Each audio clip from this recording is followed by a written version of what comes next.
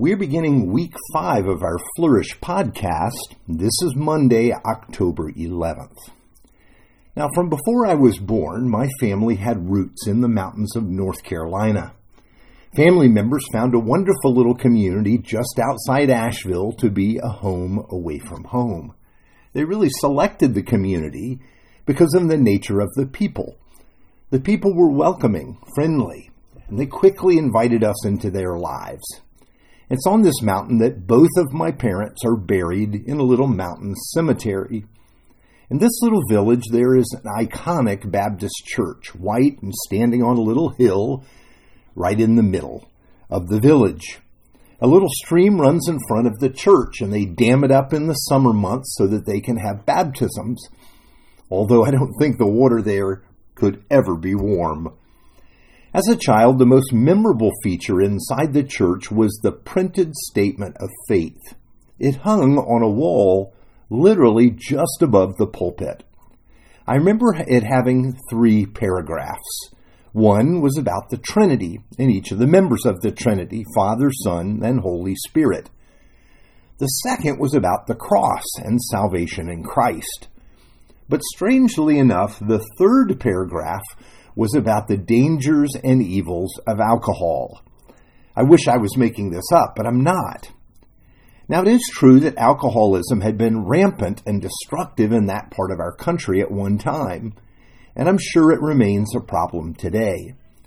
But it made no sense to add a statement decrying alcohol to their statement of faith. What did this have to do with the gospel? How could this be so important that it would be included? Now here's our text for today, Colossians 2:16-17. Therefore, do not let anyone judge you by what you eat or drink, or with regard to a religious festival, a new moon celebration, or a Sabbath day. These are a shadow of the things that were to come. The reality, however, is found in Christ. Now, in this section, to the end of this chapter, Paul lists the dangers to a simple trusting in Christ. These were threats to remaining rooted in Christ and living a life based on the gospel.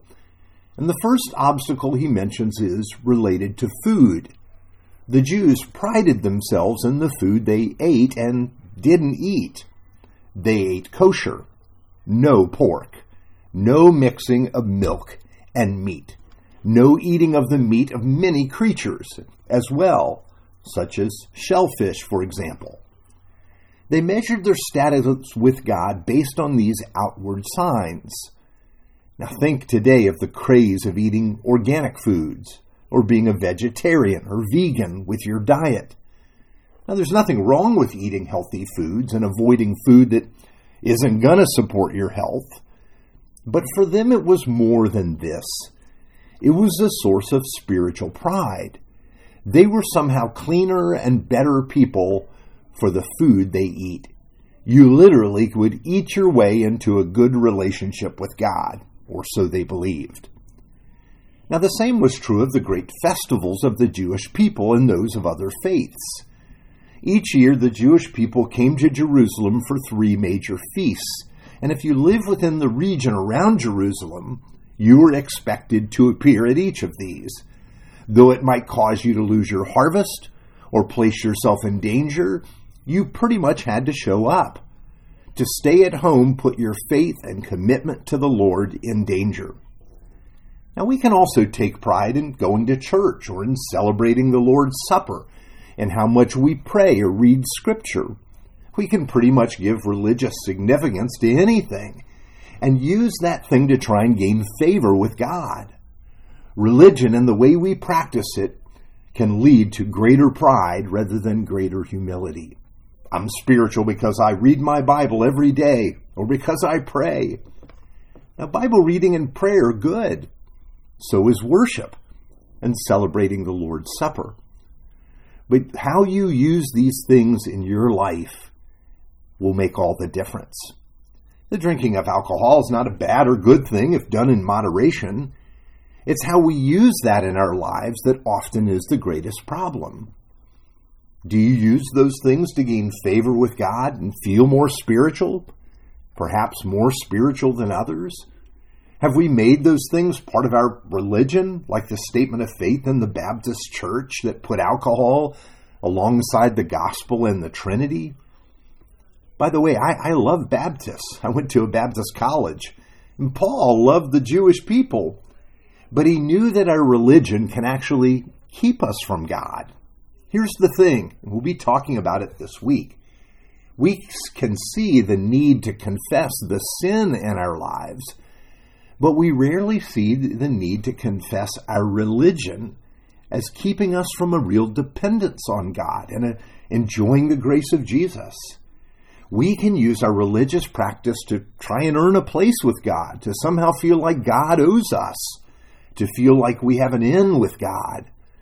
But when we do these things, our practices do exactly the opposite, because they keep us from grace. They keep us from God himself.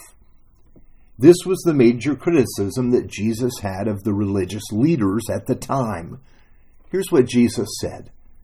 The teachers of the law and Pharisees sit in Moses' seat. So you must be careful to do everything they tell you. But do not do what they do, for they do not practice what they preach. They tie up heavy, cumbersome loads and put them on other people's shoulders, but they themselves are not willing to lift a finger to move them. That's Matthew 23, 2-4. You see, Jesus preached a whole sermon on this because the people had multiplied rules and laws, and in the end, they were keeping the people from God.